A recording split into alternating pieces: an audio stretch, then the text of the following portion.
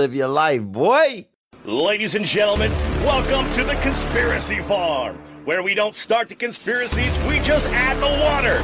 And now, your host of the most state-of-the-art, most informed podcast on the interweb, I present to you Pat Miletich and Jeffrey Wilson. Ladies and gentlemen, are you ready for war? Yeah, rear naked choke a Cocker Spaniel, bro. You know what I'm saying? Bro. Change the neighborhood up.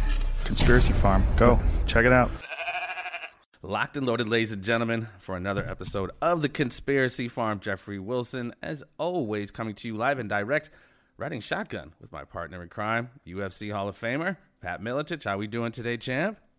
Well, I'm in Iowa, so I'm doing great, brother. Yeah, I'm not too far down here in Missouri. And our guest today, man, I've been following her work for quite a while. And when you talk about these assassins, not literally, of course, but these research assassins whose research is so concise and they go so deep and so thorough, as we all try to get some semblance of real news out there, this is so very refreshing to have her on. I unfortunately made a mistake and advertised her as working for the Mint Press News, who she no longer works for.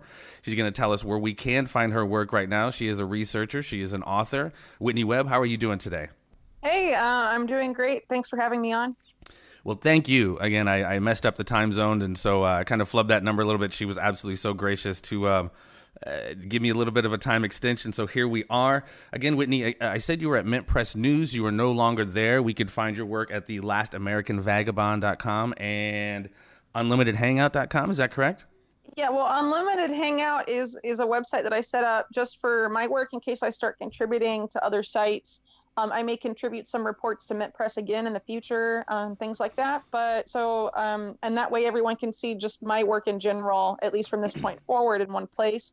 But for now, I'm only writing for the Last American Vagabond. So my writing in this new series I just started are all going to be there. But of course, all of my past work from before, from the beginning of March of this year backwards, that's all still up at Mint Press News. Perfect. And there's quite a bit there, ladies and gentlemen. Again, she's very thorough in her research. And the series that she's speaking of, we're going to kind of deconstruct it as much as we can, because I'm telling you, there's just reading it and hearing her give interviews, there's so much to this that goes so far beyond what we've been told is, just this virus. And if you go to Last American Vagabond, the series that she's talking about, investigative series entitled The Engineering Contagion, Amerithrax, and the Rise of the Biotech Industrial Complex.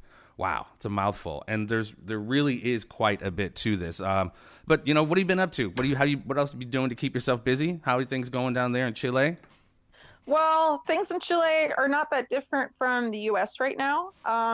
But thankfully, I don't live in Santiago, which is the capital of Chile, where a third of the country's population lives. That city is on pretty much total lockdown, military, quote unquote, public health checkpoints to get in and out, and even in between neighborhoods. You have to get a police permit to leave your house, and they have to approve your reason for leaving.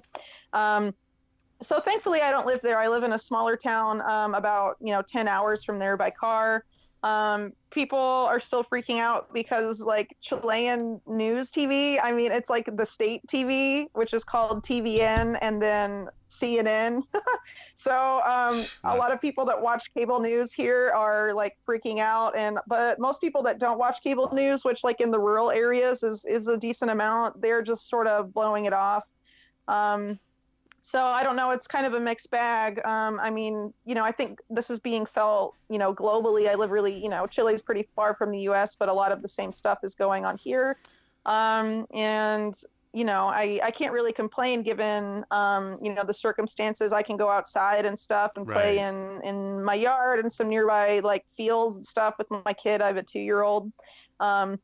So, the daycare thing, being canceled, schools being canceled nationwide until May. It'll probably be longer than that. That's definitely impacting things. But a lot of people in the U.S. are, feeling the same pinch. So, thinking of everyone that's going through the same thing right now, it's definitely not an easy situation. But that's why I think it's really important to spend this time, sharing information, why we still have platforms anyway, before the mass deplatforming comes, to try and figure out, make it a group effort of what's really going on here. what the agenda is and what to do when the quarantine is lifted. Now is Yes. a planning time, For sure. and a time for spreading information around. At least that's how I'm looking at it. Well, and there's a lot of information to this. And again, if you go check out the beginning of her investigative series, it's really just mind-blowing because, as we talk about very frequently on this show, nothing ever is as it seems. And I think the best way, I know we don't have too much time with you, but I mean, just to kind of to kind of summarize a lot of what your report says, you never really know where you're going till you know where you've been. And if you don't mind, we've talked about these exercises, if you will, that have gone on. There's clear evidence now that this was pre-planned. And this was not only pre-planned as recently as Event 201 with Bill Gates. If you can, break down, and I'm kind of going to hit you all at once with these because they all kind of performed similar roles. So your Operation Contagion, your Operation Dark Winter, these were operations going back... Break those down a little bit, and then the anthrax from 2001 and how some of these players are still involved today. Okay, so last year there were several pandemic simulations, either pandemic in the U.S. that spread global. Well, pandemic is an international epidemic, right? So there were pandemic simulations that were conducted by the U.S. government. One of those is called Crimson Contagion, and a lot of reporting on Crimson Contagion has claimed that it was just one simulation. This is false.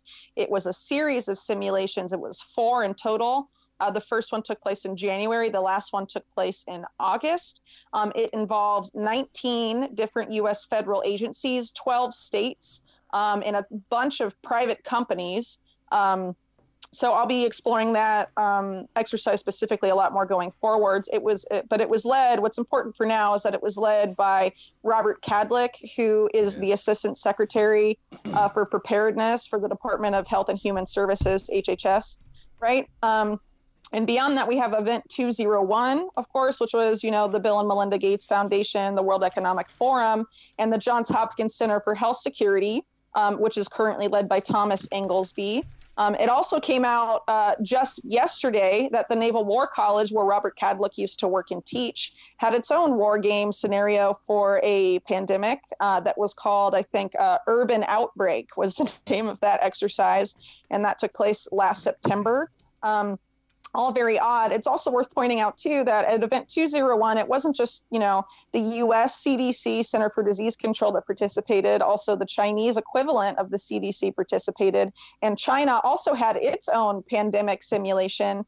I think it was in September of last year that involved a coronavirus breaking out at an airport, which is, all pretty odd when you take all this together. But anyway, returning to Robert Kadlec and Thomas Inglesby, who were involved in these two recent and very large, planning exercises for pandemics last year.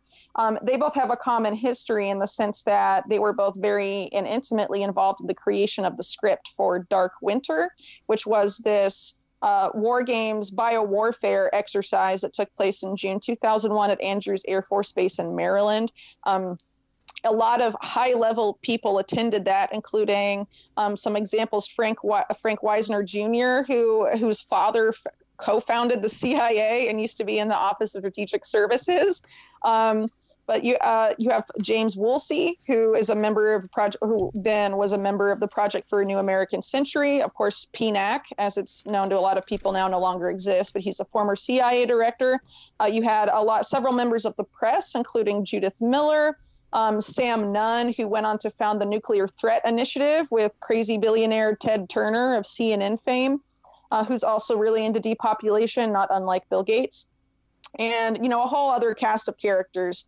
But what's really interesting about Dark Winter and why I think it's important in the context of these more recent simulations is that a lot of people that were involved in Dark Winter had foreknowledge of the anthrax attacks in 2001 that took place just a few months later. Yes. And then were also involved in the cover-up of the anthrax attacks contributing, quote unquote, contributing to the FBI investigation that even the lead investigator of that investigation came out and said was a hoax. He actually filed a whistleblower lawsuit against the FBI because of how obstructed and impeded he was in conducting that investigation. So that Robert Kadlec, just to sew that up there, like you said, he is now the deputy. He is in the Department of Health and Human Services. Robert Kadlec is in the Trump administration, and he was key in obstructing the investigation of how that anthrax stuff played out.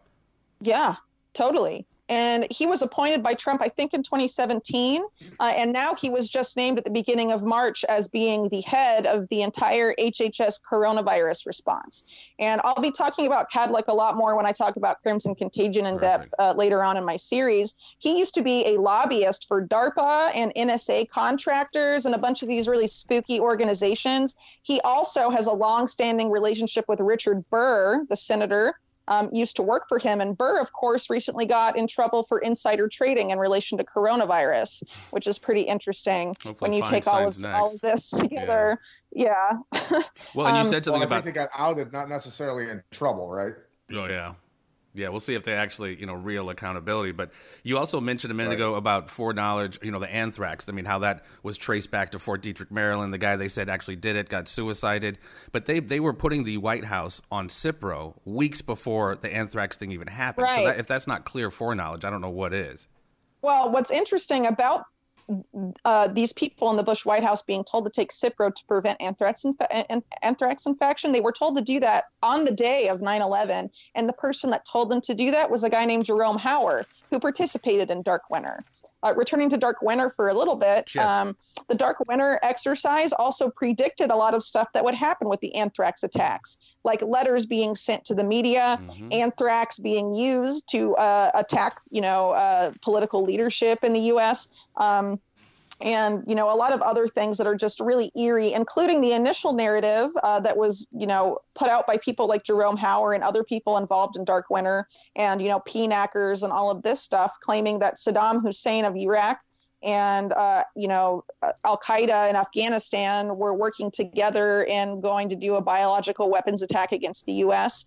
Dark Winter says that that's who's going to be responsible. They also, at the beginning of the exercise, suggest that it might actually be China, and China's bioweapon program might be responsible for the smallpox attack that Dark Winter simulates, which is interesting when you consider now that a lot of former PNAC alums are now saying that this is a Chinese bioweapon meant to attack the whole world. Basically, we're seeing, Tom Cotton, who's a total neocon senator, come out and say, sort of promote that narrative. And we're seeing, other like neocon type figures saying that China needs to be punished, that this was a bioweapon, stuff like that. So all very disconcerting when you look at the larger picture of the scenario. Yeah. I mean, just so much evidence of the pre-planning. It just is... So what are your thoughts on, obviously you could easily kind of correlate the reaction, the problem, reaction, solution from this to like a 9/11 and, the civil liberties that we're willing to give up because of that fear-based kind of conditioning. They've scared the shit out of us, and now we're just willing to give up so many of our rights. What are your thoughts about that and the larger, I guess, kind of control mechanism that gets implemented after things like these? We're already seeing it, the DOJ with expanded arrest powers, et cetera. What are your thoughts on that? Well, I think what we saw on 9/11 was that inducing fear and trauma through mass media coverage and the event itself, of course, in the public consciousness was definitely used to create a pretext for war and also a pretext for, people giving away their civil liberties, like through the Patriot Act. And the anthrax attacks was a key part of that.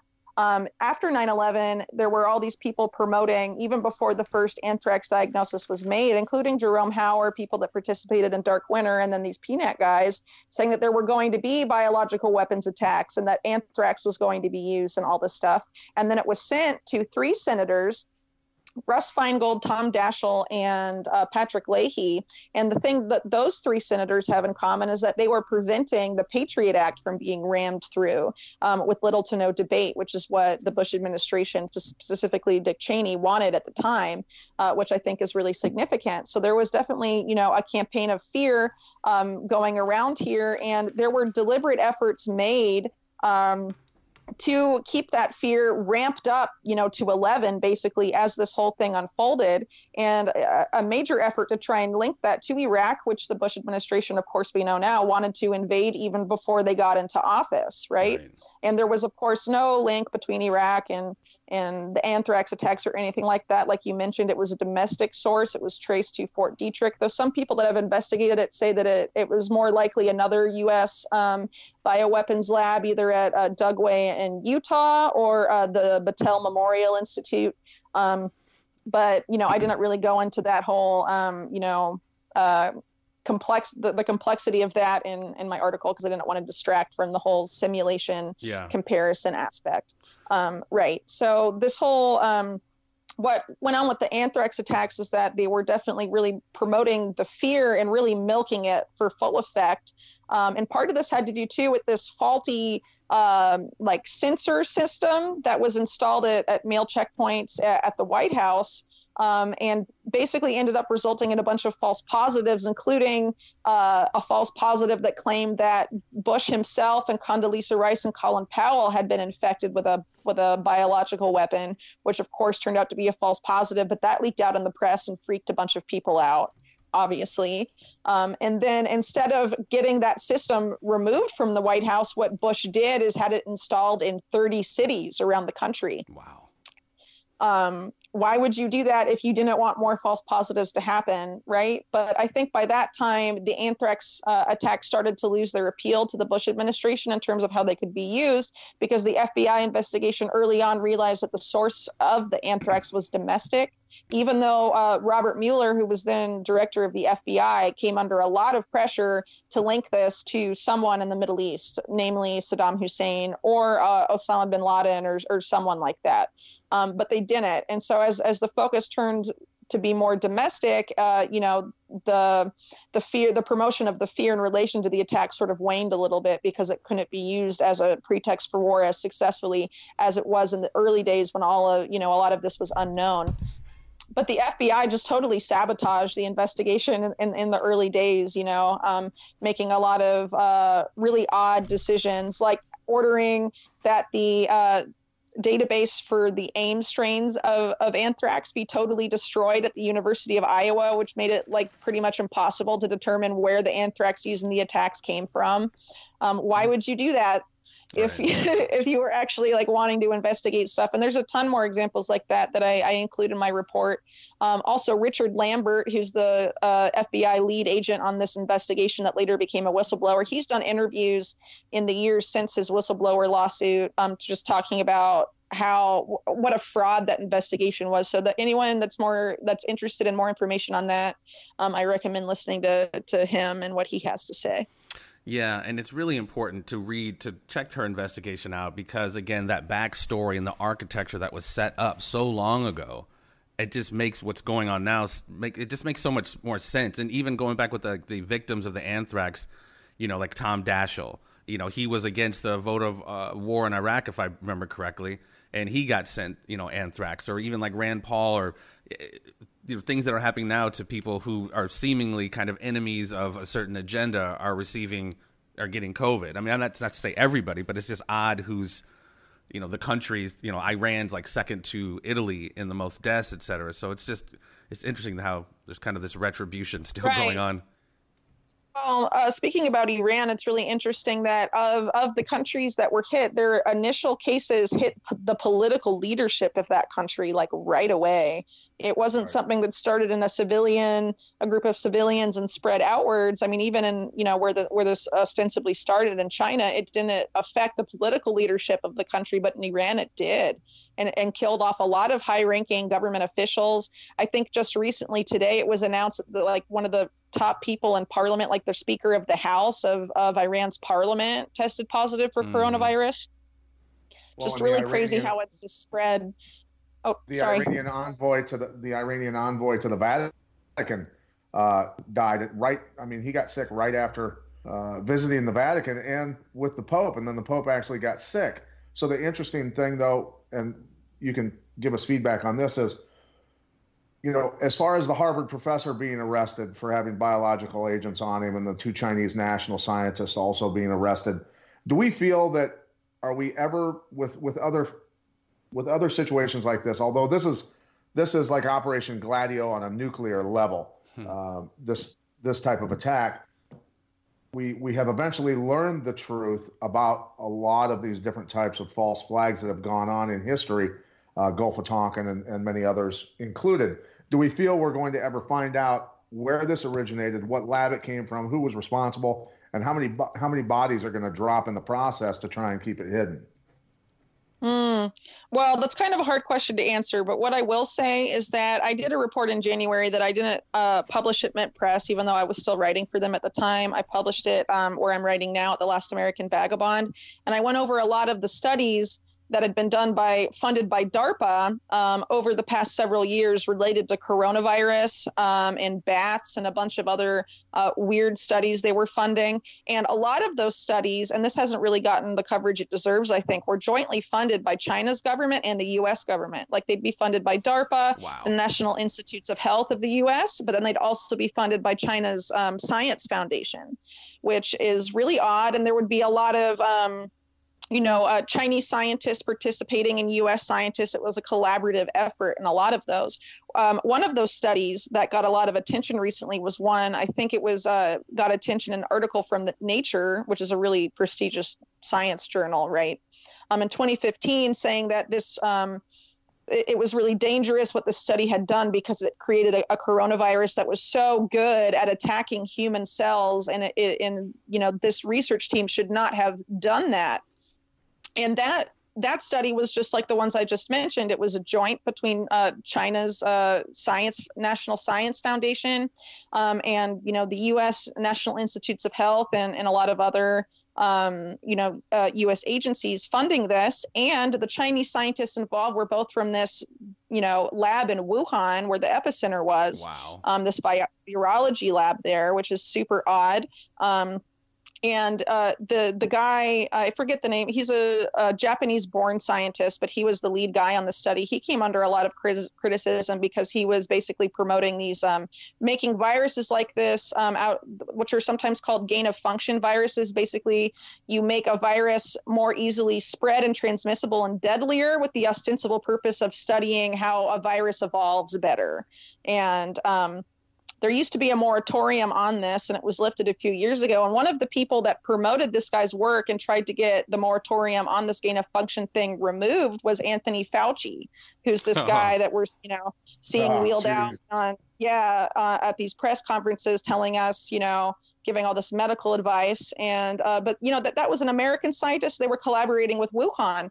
Also, the Fort Detrick lab that's gotten a lot of scrutiny lately because last year, they were shut down by the CDC for major lapses in biosafety, including not keeping an inventory of the pathogens they study.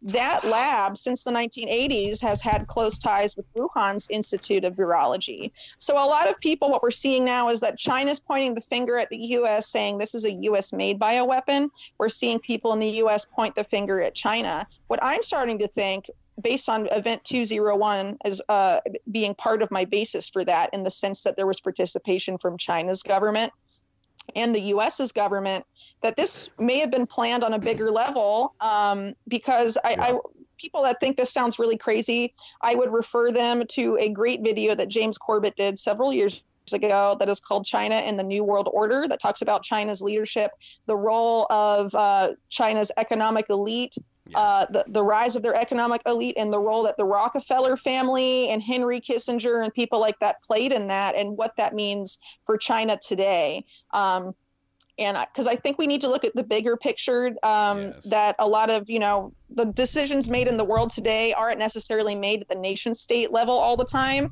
There's like a global oligarchy and a global elite that, have decisions and interests that transcend national lines. So I'm increasingly beginning to think that there may be something to that in terms of, is this really a bioweapon, or is this something that was planned, at those upper levels of leadership that have interests in both China and the U.S. I think that's where people need to start looking now, because I think, this whole, they made the bioweapon. No, they made the bioweapon is intentionally being used to divide and conquer on a massive scale. So well, I'm sorry. That's so interesting, and that's very fascinating because we talk about that too. It is frustrating because I call it like everyone's taking the Pepsi challenge. It's either this or that. It's this binary thought process of no, it has to be one or the other. When I've always contended, and a lot of people do kind of see through a lot of this, that it's chess, not checkers. You know what I mean? It goes, like you said, well beyond just a single state. And something you mentioned about DARPA, and you mentioned in your work how a lot of these supposed companies that are coming up with vaccines are directly related to DARPA. Can you speak to that a little bit? Yeah, so Moderna is one of the companies that got, chosen to make a coronavirus vaccine right away. The other one was Inovio Pharmaceuticals. They are both, even if you just go to their website, they'll tell you, strategic partners of DARPA. Inovio Pharmaceuticals makes a DNA vaccine. Moderna makes an mRNA vaccine. Both of those classes of vaccine, which involves inserting foreign genetic material into your body, not like traditional vaccines, which are, like damaged or inert parts of a virus. They have never been approved before for human use ever, but now they're basically being rammed through because of the fear of coronavirus and what have you. But what's interesting is that not only are they strategic allies of DARPA, the reason they're strategic allies and partners of DARPA is because that technology, mRNA and DNA vaccine technology, was created by DARPA. And after they created these vaccine platforms, they sort of spun it off and privatized it and gave these companies, some rights to it and said, hey, go and develop this further. But a lot of this are projects that DARPA has made for a long time. And if you look at, DARPA's interest in vaccines, they talk about turning the human body into a bioreactor for antibodies and antigens. And that's basically what the mRNA vaccines and the DNA vaccines claim to do, that they directly code the antibody and proteins of the virus as a way to give you almost instant immunity. But like I said, they've never been approved for human use. No one knows the long-term health effects. And it's very, I think it's dangerous to ram through some sort of unknown technology and have it used on a massive scale, especially considering the players we know that are involved. Then beyond that, there's 2 more vaccines and an experimental blood plasma treatment that's being tested in New York right now that are all tied to a company that I'll be writing about in part 2 of my series, that are all tied to Jerome Hauer, this Dark Winter guy, and who also, worked for Kroll Inc. during 9/11 and a whole bunch of other stuff. Very shady character. But anyway, this company was also behind the anthrax vaccine that disabled for life several people in the U.S. military who were forced to receive the anthrax vaccine after the 2001 anthrax attacks.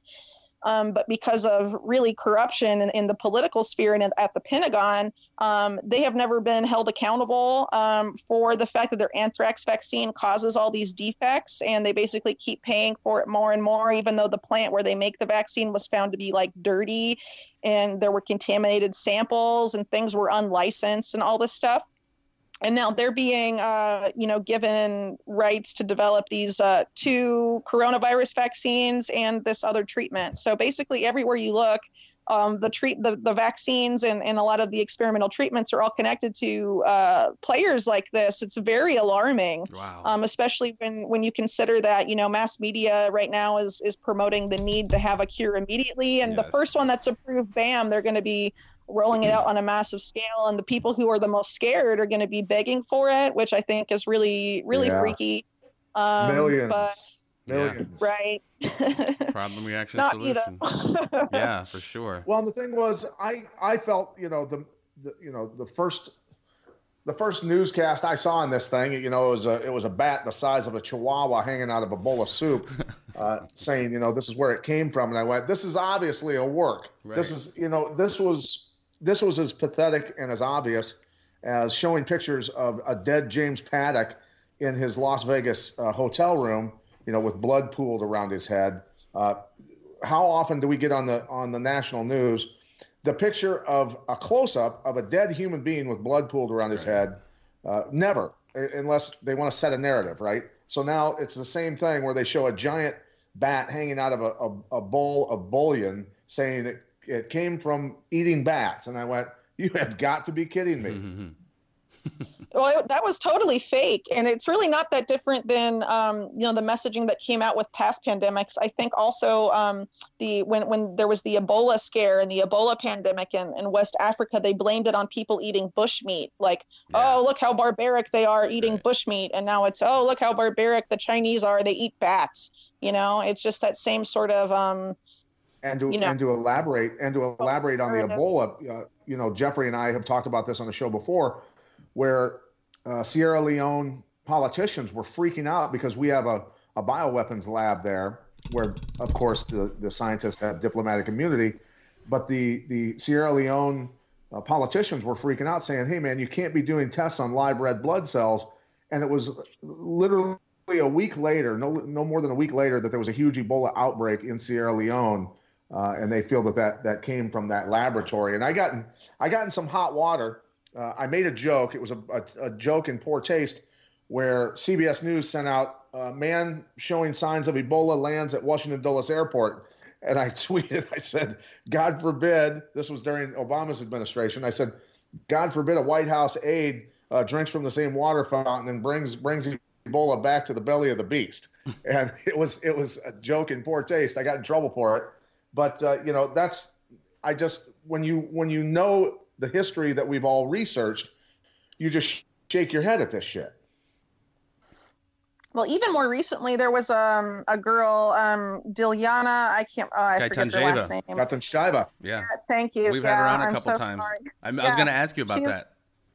Yeah, she's really great. And she did, that really well-documented story recently about, this lab in Georgia, how people were getting sick around it, how they were transporting stuff like through diplomatic channels that were like pathogens and stuff. I mean, just really bizarre. And when I wrote this article in January for The Last American Vagabond, this was before this whole coronavirus thing even, got out of hand like it is now. There were several studies that were, funded by DARPA or funded by these other organizations that were taking place in conjunction with U.S. bioweapon labs in Kazakhstan, which borders China, and a bunch of other stuff. It's really hard to know exactly where this came from, but, Well, and Dilyana kind of prognosticated this. She was saying there's 23, I think the number was 23 different biolabs all throughout Eurasia and obviously Africa as well. And she was like, with this level of not being able to check it and accountability and oversight with the diplomatic stuff, she was basically saying it's just a matter of time before something like this happens. So as we try to trace this down, even in the U.S., even in the U.S., the labs in the U.S. that are like bioweapons labs, like Fort Detrick and Dugway, Utah, and places like that, they've had insane safety lapses. I think from 2005 to 2015, it came out in 2015, of course. They were shipping live anthrax around the country. They did it over 70 times because their procedure to make anthrax inert didn't work. So they were shipping live anthrax, not just 70 times throughout the U.S. It was like 86 labs in the U.S., but also to different countries. Jeez. I mean, that's insane. And then you have Fort Detrick closed last year, not just because of the biosafety lapses, but let me talk about what happened at Fort Detrick last year. Basically, the CDC came in July and said, we're shutting you down because this is ridiculous. And they listed all these different lapses, including no one was keeping inventory. Their wastewater wasn't being decontaminated.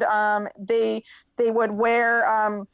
They would store protective gear they use in an open bag. So anyone could just come up and take it out or be exposed to it. I mean, just really ridiculous stuff when you consider that that's the U.S. level 4 biolab, just really insane. And then even though they hadn't fixed those problems that the CDC had identified, the Pentagon was lobbying super heavily to get it reopened, and they reopened it in November. And actually, by the way, members of Congress weren't even notified that Fort Detrick had been shut, that this lab had been shut down. They found out from media reports. So the Pentagon was trying to cover this up, basically. And then when they partially reopened it in November, then a media report hit from the local news in this area, which is like the Frederick News Post or something like that, is the name. And they revealed that Fort Detrick last year had at least 2 breaches of containment. They'd been leaked a document, but it was redacted what the pathogens were that had leaked out or been taken out. Right. And that hasn't gotten like any media coverage. So like even, you know, what really needs to be driven home here, I think, is that there is a bioweapons program in the U.S. and it has been having insane like safety flaws in it, even domestically, but also abroad for a really long time. And there's been no accountability for that. And that's really insane. And there's a lot of partnering, you know, between those institutions and institutions abroad. I mean, something could have gone wrong and we wouldn't have known about it.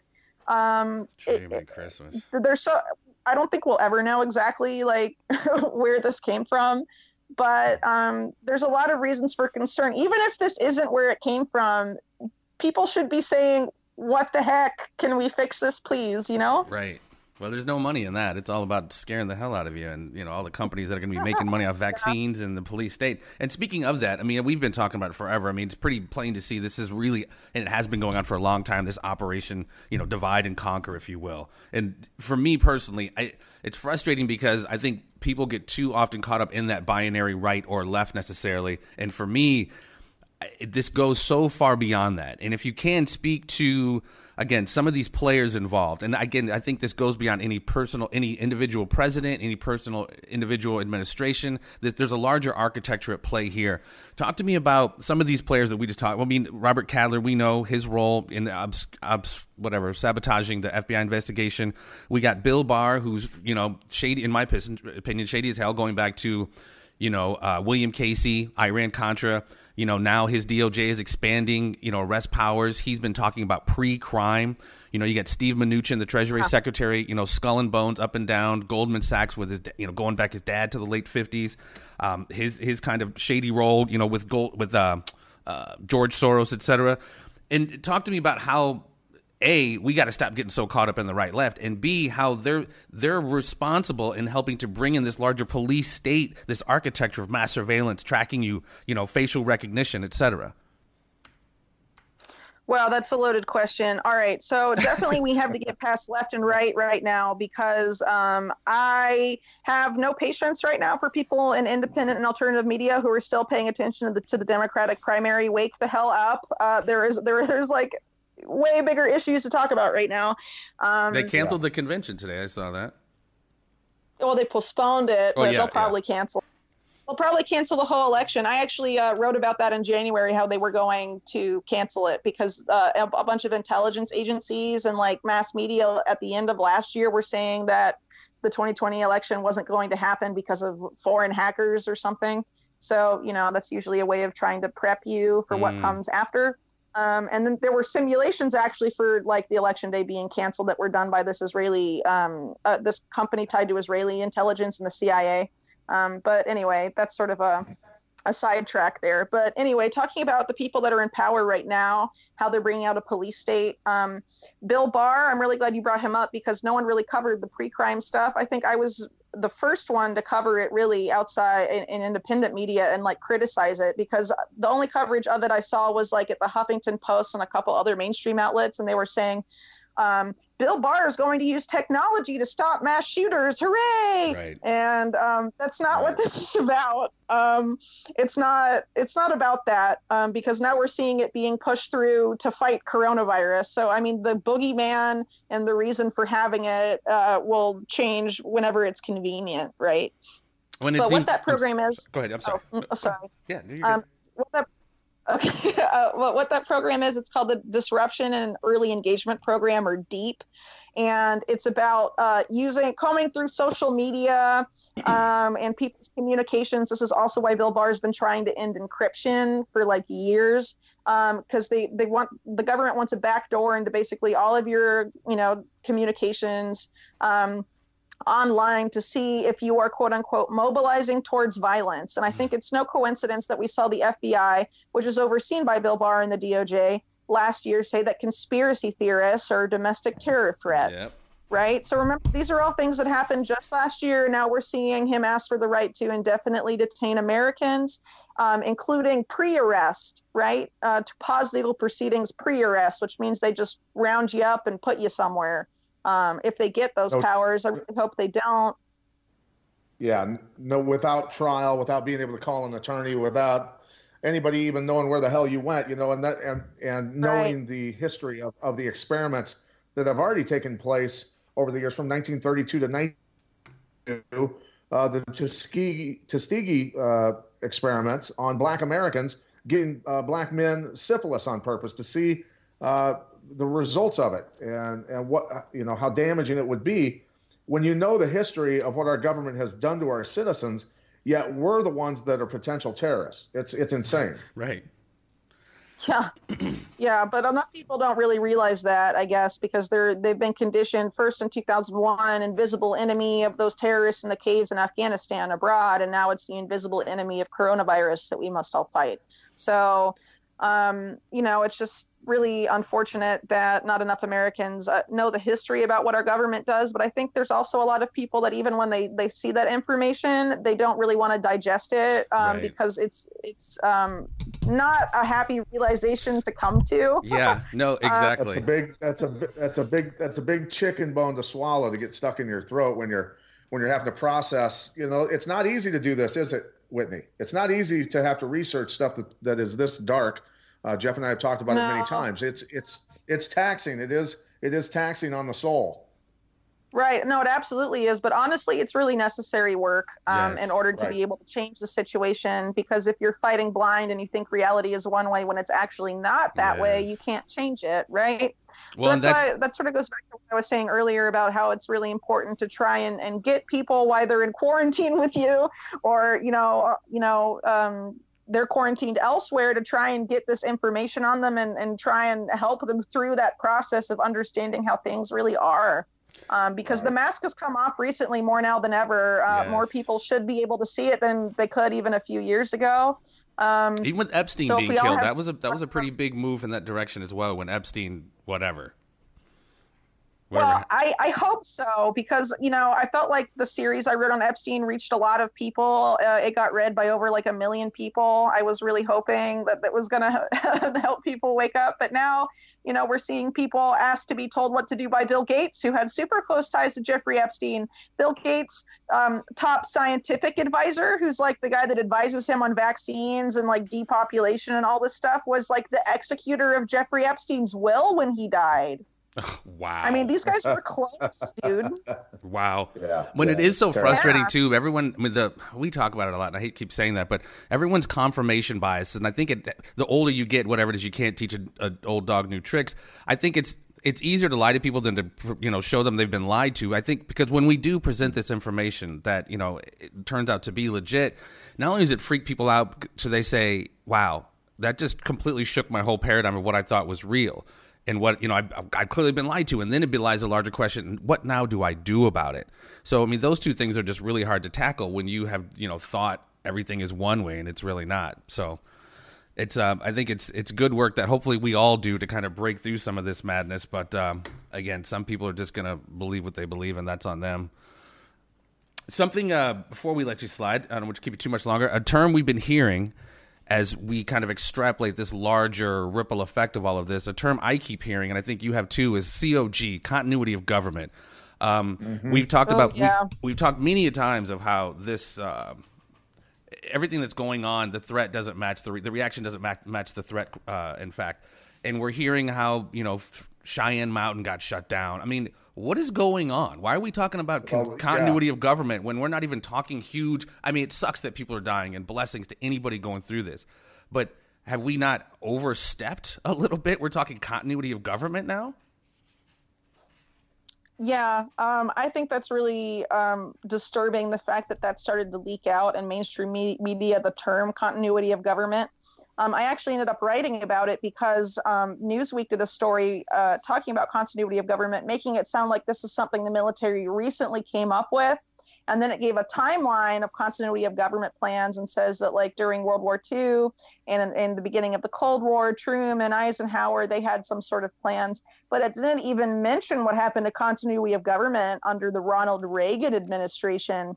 And I was like, oh, well, that's really interesting. You'd leave that out, because that's when Oliver North created MainCorps, which was like this technological database of people to be like surveilled or even rounded up that were considered dissidents for even the most like trivial reasons. And of course, that database, MainCorps, still exists. It was seen being used at the White House after 9/11 when continuity of government was activated for a period of time. Some people argue that it remained activated. Who really knows?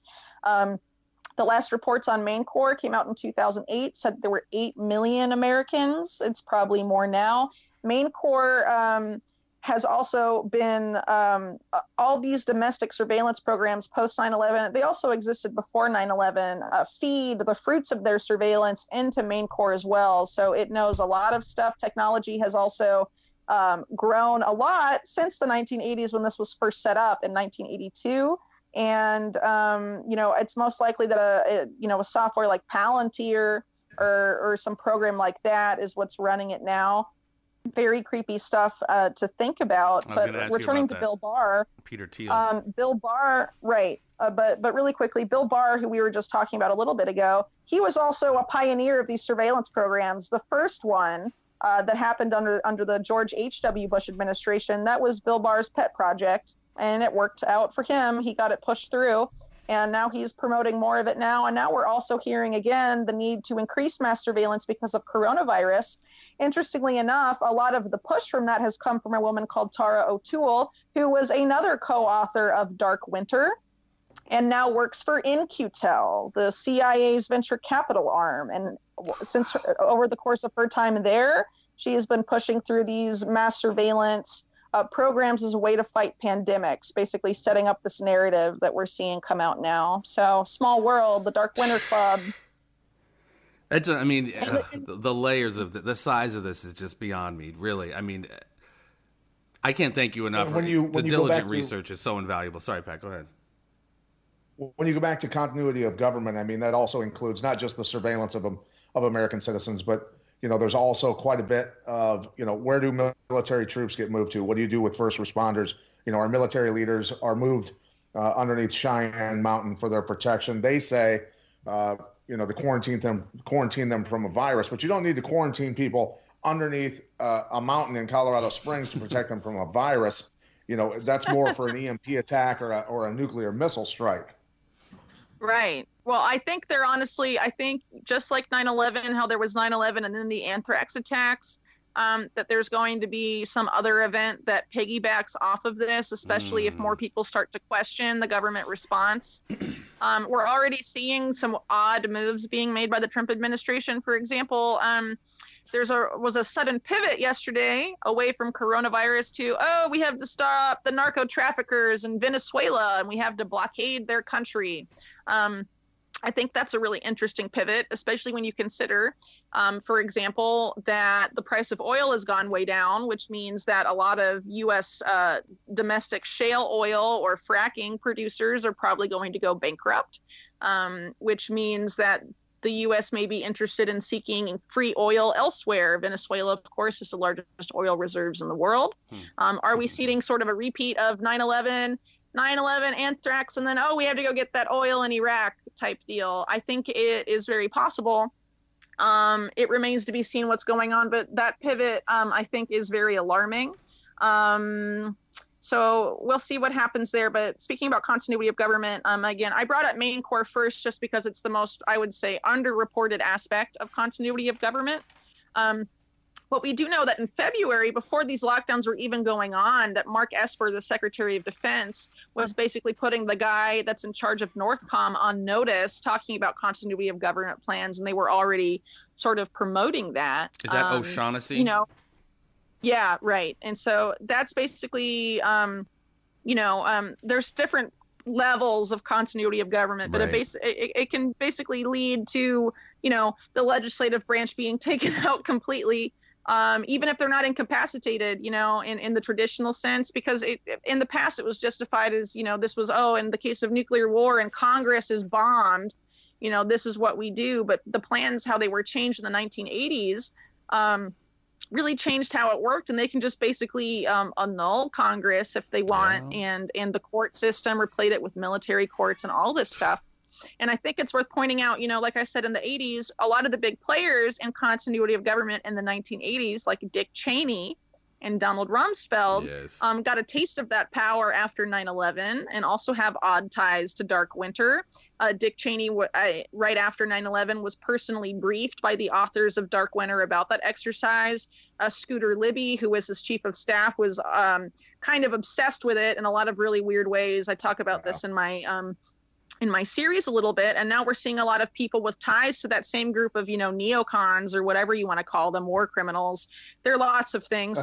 They're in power right now again, and we're just handing them unprecedented power in ways, and not just power, money. I mean, they are just looting us.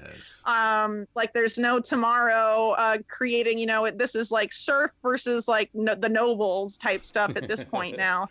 I mean, just like totally gutting what was left of the middle class, because this stimulus package, they called it a relief bill, and it's 4 times bigger than the Wall Street bailouts of 2008, right? And they gave it to BlackRock, this giant like hedge fund, to just throw around wherever they feel is necessary, right? Oh, I wonder what will happen.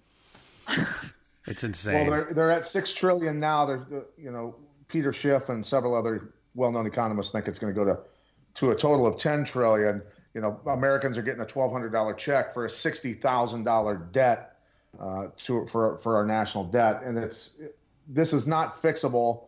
We agreed on our show last night. All 4 of us that were on our show last night agreed that this is not fixable, and still going to be a horrible road back for America unless Trump kills the Federal Reserve and creates a gold-backed treasury. He won't. You don't have any faith that Trump will even do that. I don't think he'll take out the Fed now, because the Fed's controlled by Wall Street essentially, and now it's sort of merging with the Treasury that's run by Steve Mnuchin, who's a Goldman Sachs guy, right? Sure. I don't really find it very likely that he'll take out the Fed and end the Fed. I think I don't really see Trump. I don't know. I know a lot of people like to have faith in the guy, but everything he's done and everyone that surrounds him gives me no confidence. The people who surround him definitely are not the right kind of people to have faith in. Right. Wow. Again, this is so freaking vast. I'm going to let you slide because my brain's melting, Whitney, and I'm looking forward to your next installment of your series. Pat, any closing questions, statements for Whitney? No, I'm good. I mean, Whitney, thank you so much for joining us. It was a pleasure speaking with you, and you are a treasure trove, as Jeffrey said, of information.